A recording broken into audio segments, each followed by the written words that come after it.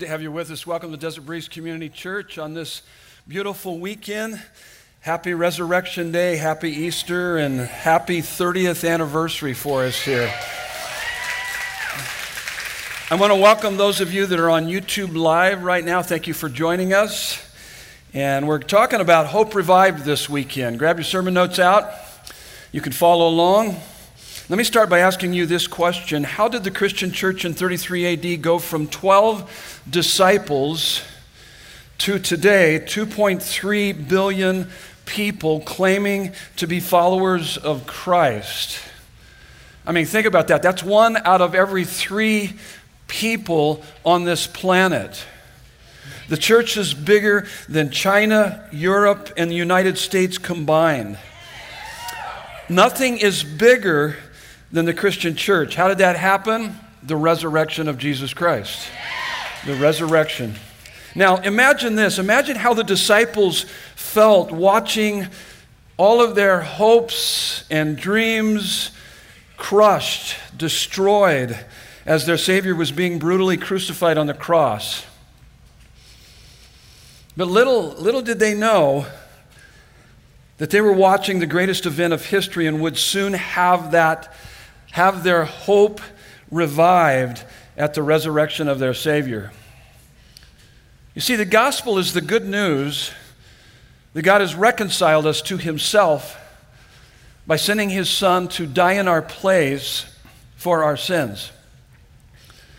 And 3 days later, He resurrected from the grave, proving that He is who He said He is and did what He came to do. And all who repent and believe in Him have everlasting life. Absolutely amazing. Look at your notes there. Let me give you your first fill in the blank. So the resurrection proved that Jesus is who He said He is and did what He came to do. Who did He say He is? He's God in flesh. How do we know there is a God? How about this one? He showed up here. He came from heaven to earth through Jesus Christ. Now, what did He claim to do? He rescued us. He redeemed us. He reconciled us back to the Father. And He restores our lives. Next, on your notes there, it's one thing to think Jesus is the Messiah. But because of the resurrection, you can know that Jesus is the Messiah. So it's really the difference between knowing intellectually and knowing experientially. My wife and I took a trip up the West Coast a couple years ago, and we stopped in Tillamook, Oregon. Anybody, have you been there before? That's an interesting place. Those are very happy cows that live in that area there. But it's quite interesting. And we stopped at the Tillamook Creamery or Factory or the Visitor Center. Did you guys do that? Yeah, I mean, it was a lot of fun. And so we'd been told that this was some of the best ice cream in the world, so we thought it was really good ice cream, but now we know it's really, really good ice cream. We've experienced it ourselves, and Tillamook is paying me for that advertisement. And so there is a coupon in your bulletin for a free carton of Tillamook ice cream. Okay, go ahead and look. How dare him lie on Easter weekend? Yeah, it's not a lie. It was just a joke, okay? Just a little fun. So while we were at the factory, my wife and I ate a grilled cheese sandwich, mac and cheese, and chased it with a carton of ice cream. And for the life of me, I can't figure out why I gained 100 pounds on that road trip. That was pretty wild.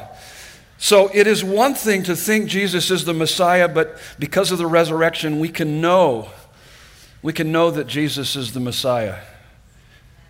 You see, the resurrection of Jesus Christ is not just a historical fact, although it is. It can and should be more than that. It should be a daily reality in our lives. So this is what we're going to do this morning. We're going to do a case study. We're going to look at the life of Peter.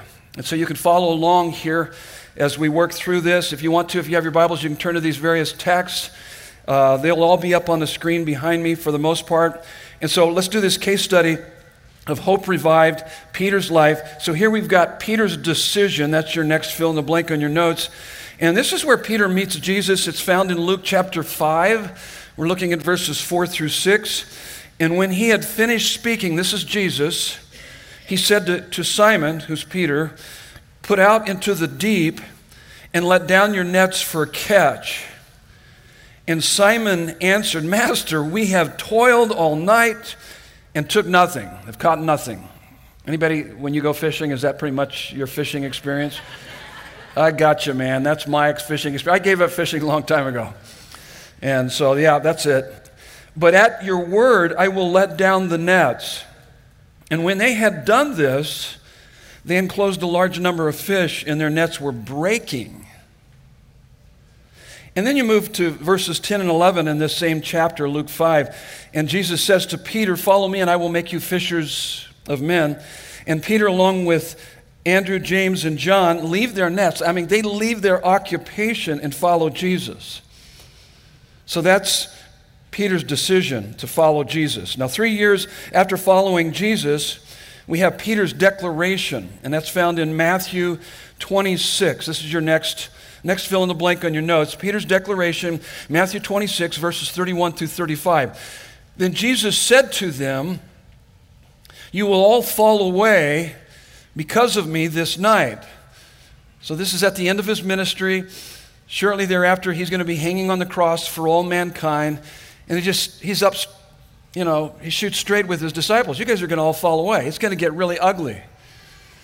And as it's written, he's saying, this is a fulfillment of Old Testament prophecy.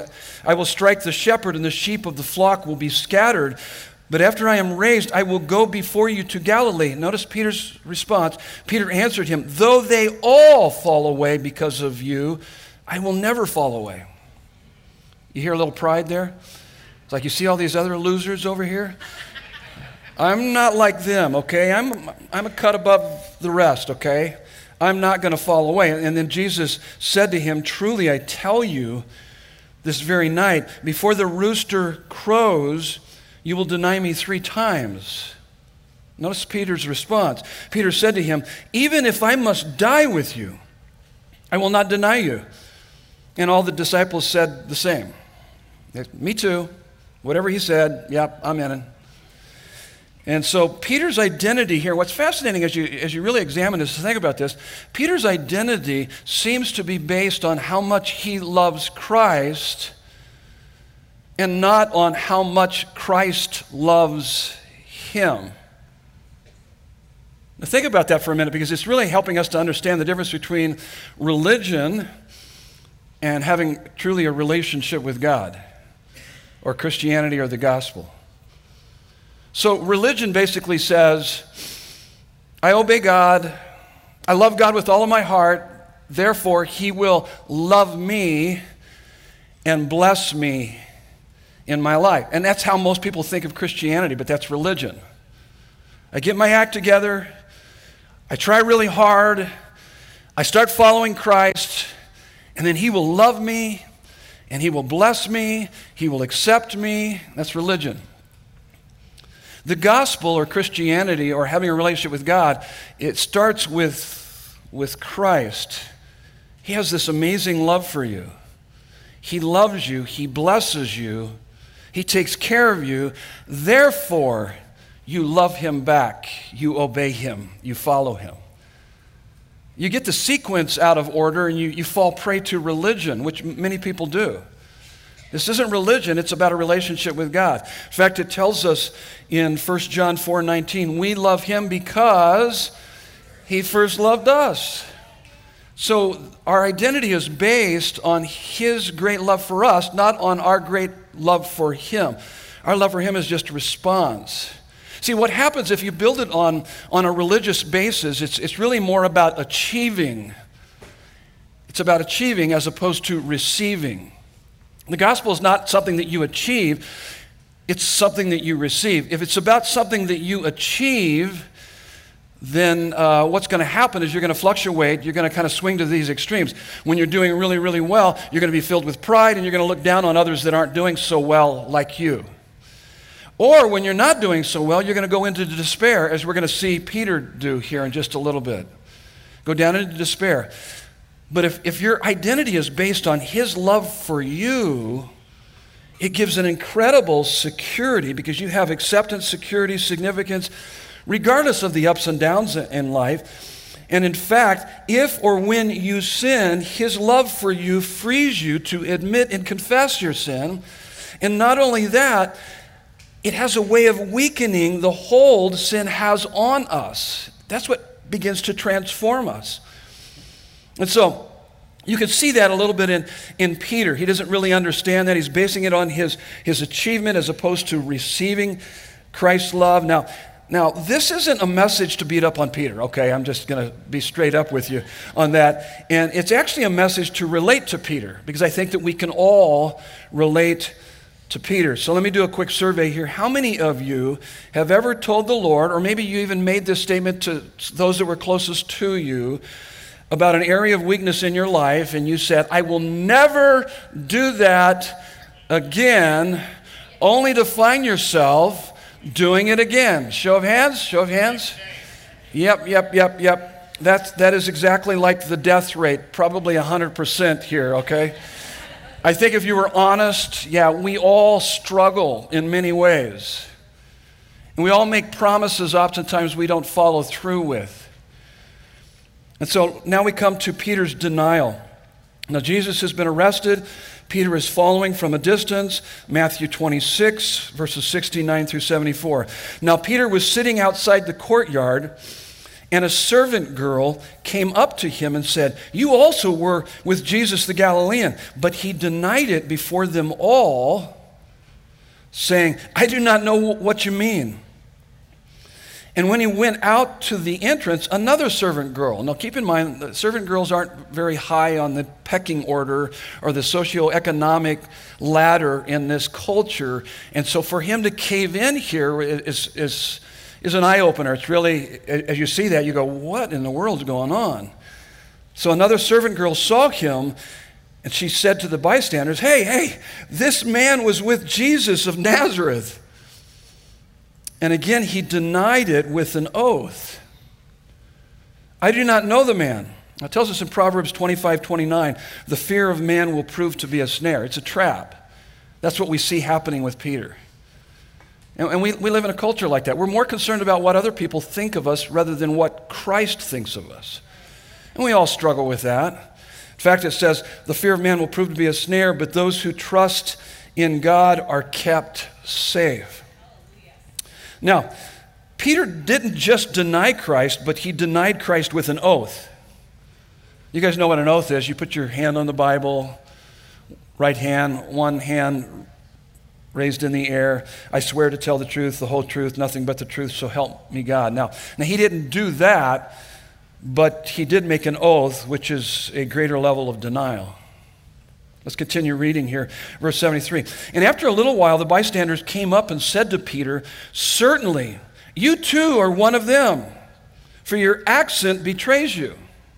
Just stop there just for a minute. When I first met my wife, I knew that she was from Texas because her accent betrayed her.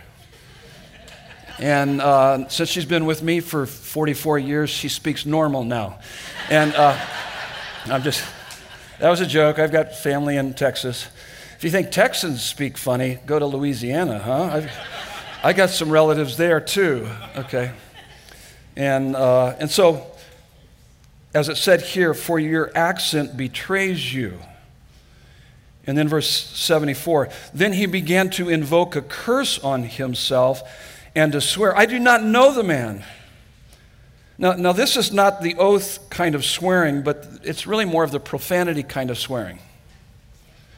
And immediately the rooster crowed. Now, let's just think for a minute. Can you imagine how bad Peter felt? Now, here's some other scripture about Peter's denial found in Luke chapter 22. It gives a little more detail here. Luke 22, 60 through 62. But Peter said, man, I do not know what you were talking about. And immediately, while he was still speaking, the rooster crowed, and the Lord turned and looked at him. Whoa. So these were small courtyards. So Jesus was was probably about 10 to 15 yards away from Peter, so Jesus could hear what Peter said, but also was able to make eye contact with Peter. So he heard Peter speak, and then he made eye contact with him at that moment. And I think it's worse than that, because at this time Jesus was being physically beaten. Matthew 27, 26 through 31, it says that he was being scourged, which was severe beating with multi-lashed whip containing embedded pieces of bone and metal. Most of us are familiar with that. And if we've seen The Passion of the Christ, I mean, literally it would just totally lacerate and pull chunks off your back and your shoulders. This is what Jesus is experiencing, along with a crown of thorns pressed into his head. He was being mocked, spit on, struck by these soldiers.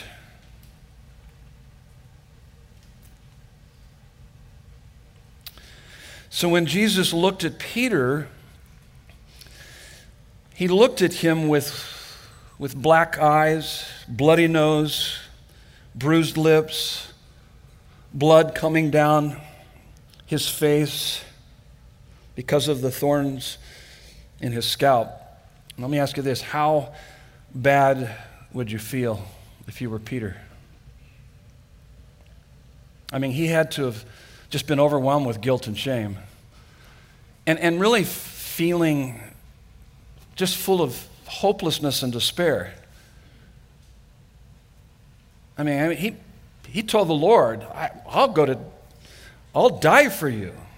And here he's denied Christ 3 times.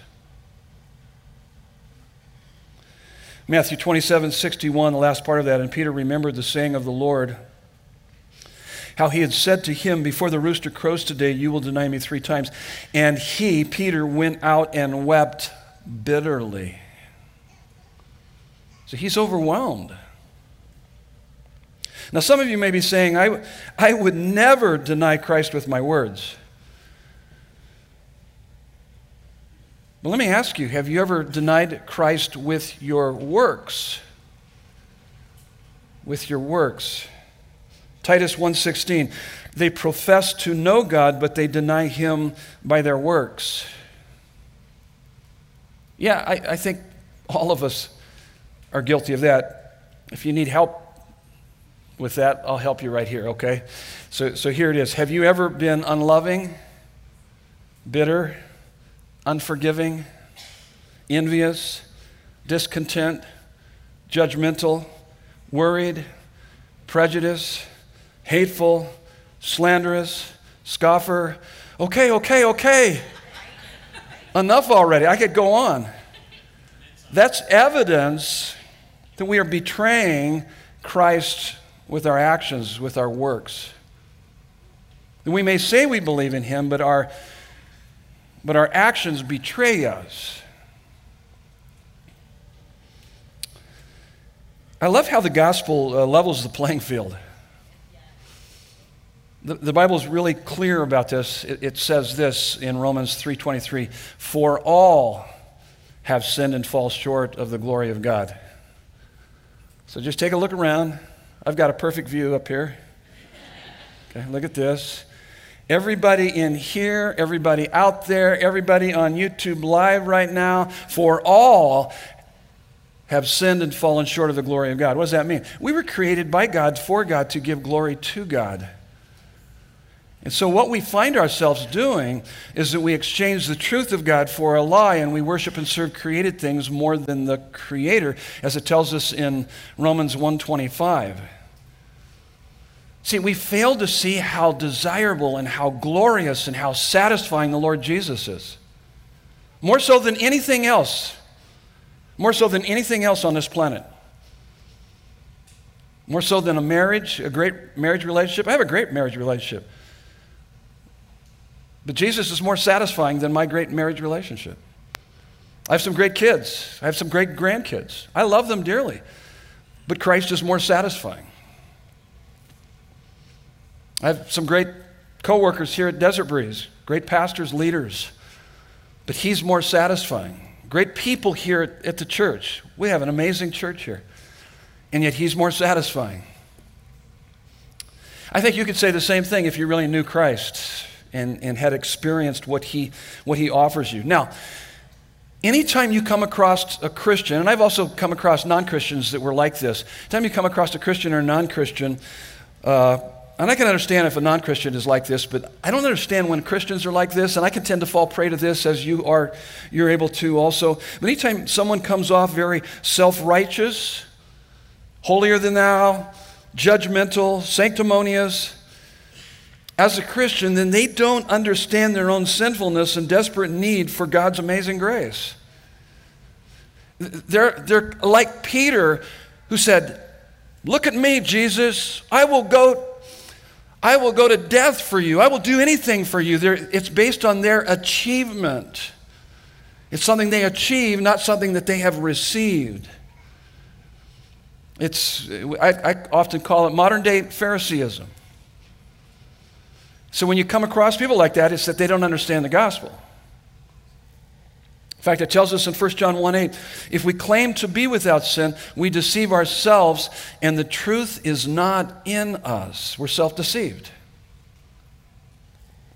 Now, here's what I've learned early on in the church, is that the church is not a museum for saints, but a hospital for what?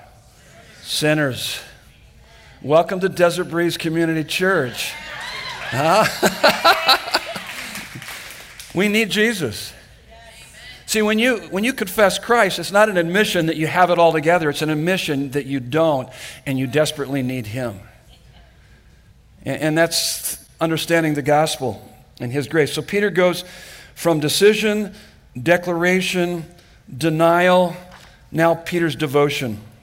Now, Peter is still very discouraged post-resurrection, still carrying around some guilt and shame and despair.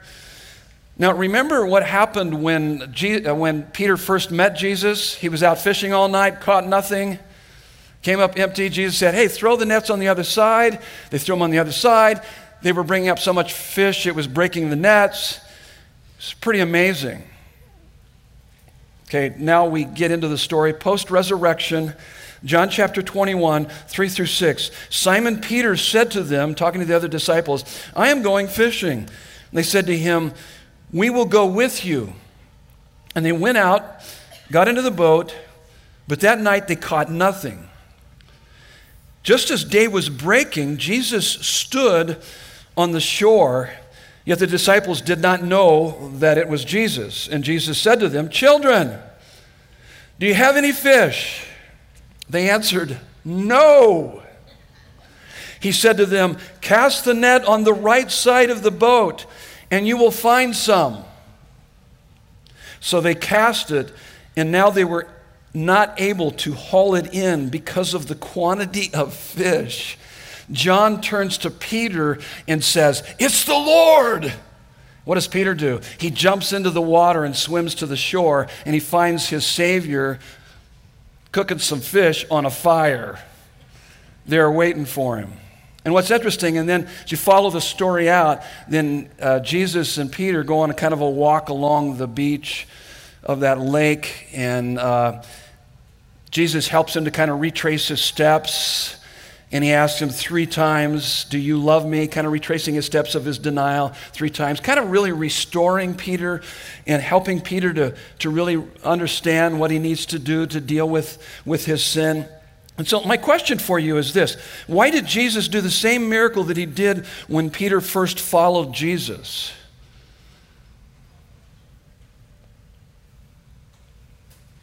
I think to let Peter know it's okay. It's okay, Peter. You can start again. You can start over. Peter, I know you blew it. I know you messed up. But I died for your failures and rose again so that you can start over every time you make a mistake and eventually win over sin. That's what he was saying. That's what he was saying to Peter. Kind of restoring him, renewing him. That's why he died in our place for our sins, was resurrected on the third day to conquer sin, death, and evil so that we could experience freedom.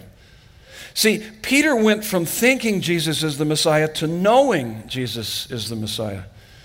Now, Peter doesn't deny, when you read this out, you'll see Peter doesn't deny or blame shift or make excuses for his failure. He owns it. He brings it to the Savior. Jesus forgives him and frees him. Now, listen to me. When you think about the gospel, this is what you should be thinking about. The gospel doesn't put burdens on you. It takes burdens off of you. That's the gospel. And the more you understand the gospel, the more you will continue to run towards him. And you're not going to run away from him. I know a lot of people running from God. And it doesn't make sense to me. I'm thinking, oh my goodness, you're running from freedom and love and security and significance and acceptance unlike you've ever experienced before. And they're running. And I think it's oftentimes their false conception of who God is. But the more you understand the gospel, the more you will run to him. You'll run to him by getting involved in a local church. You'll run to him by reading your Bible. You'll run to him in prayer. You'll run to him by hanging out with other fired up Christians. You will spend time with him. You will love him. You will want more of him. That's evidence that you know him. Now here's what's interesting about Peter is that when you look at his life, so you got Matthew, Mark, Luke, John. Those are the gospel accounts of our Savior Jesus. And then what's the next book after Matthew, Mark, Luke, and John? Anybody? Acts. What is it the Acts of? The early church. Yeah, the apostles, the early church.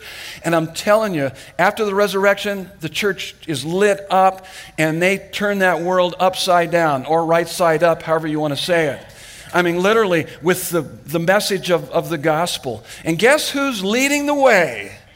Peter. Acts 1, Peter is leading in prayer. Acts 2, Peter is proclaiming Christ. Acts 3, Peter says to a lame man, rise up and walk. Acts 4, Peter is bold in the face of threats because of the resurrection, because of the life transformation that he's experienced. Listen to what Peter writes. So Peter goes on to write two of the books in the New Testament. 1 Peter 1:3. Listen to what he says here. Blessed be the God and Father of our Lord Jesus Christ, ! According to his great mercy, he has caused us to be born again to a living hope. So Peter had his hope revived, and now he proclaims a living hope through the resurrection of Jesus Christ from the dead. Now let's apply this to our lives. Notice I didn't give you any fill in the blanks here, so we're going to race through this pretty quickly. So this is what Peter experienced. This is what you can experience if you have, by grace through faith, put your faith in the Lord Jesus Christ. And I'll give you a moment to be able to do that here in just a little bit at the end of this. But the application of hope revived. This is what's true about, but those that are getting baptized as they're making that public declaration of their faith in Christ, it's true of us that have already done that, and it's true of Peter. So the application of hope revived, I'm unconditionally loved by God. Unconditionally loved by God. Peter's identity is not based on his love for Christ, but on Christ's love for him. I don't have to live with guilt and shame. Peter was set free from guilt and shame. You can be set free from guilt and shame. I get God's Spirit in me. Peter was able to overcome sin through God's empowering presence in his life. You can too. I can live with purpose and meaning. Peter now has an unshakable purpose and meaning in his life, regardless of what's going on in your life, regardless of your circumstances. Unshakable purpose and meaning that will get you through the difficult times, the hard times, the painful times in your life. I don't have to fear death. Peter became a martyr for his Savior. He was crucified. Anybody know how he was crucified by church history? It says he was crucified what? Upside down, because he felt like he was unworthy to be crucified like his Savior. So Peter goes to his death proclaiming the gospel of his Savior. And when they were going to crucify him, he said, no, I'm not even worthy to die like my Savior did. Turn me upside down. And then here's the last one on this list. There's plenty more that could be added. I can be certain I'm going to heaven, and Peter is now in heaven celebrating for all eternity. Praise God. Yep. So how can a person become a Christian? It's right here, Romans 10, 9 and 10 and 13. This is what you need to do. This is how you need to respond. You've heard the gospel. This is how you respond to it. If you confess with your mouth that Jesus is Lord and believe in your heart that God raised him from the dead, you will be saved. For with the heart one believes and is justified, and with the mouth one confesses and is saved. For everyone who calls upon the name of the Lord shall be saved. So I invite you, if you've never made that decision, this is the most important decision you will make for time and eternity, to give your life to Christ, to receive him, to acknowledge all that he's done for you. It's not something you achieve. It's something you receive by grace through faith in Christ. I would invite you to do that right now. If you've never done that before, do it right now as we pray. Would you bow your heads with me? So, Father God, we celebrate the life, death, and resurrection of our Savior Jesus, who conquered sin, death, and evil, so that we can be lavished with your love, freed from guilt and shame, empowered by your Holy Spirit, having an unshakable purpose and meaning in life, without fear of death, and guaranteed a place in heaven. So we pray for all this weekend who are making a public declaration of their faith as they identify with the substitutionary life, death, and resurrection of our Savior. May this be a defining moment in their lives, that each one of them would look back to this day with fond and powerful memories. May each one of them become fully devoted followers of our Savior Jesus, walking with him, living his word, contributing to his work, and making an impact in this world, all for his glory. We pray these things in Jesus' beautiful name, and everyone said, Amen. Here we go. You guys ready? Baptism celebration. So here's what we're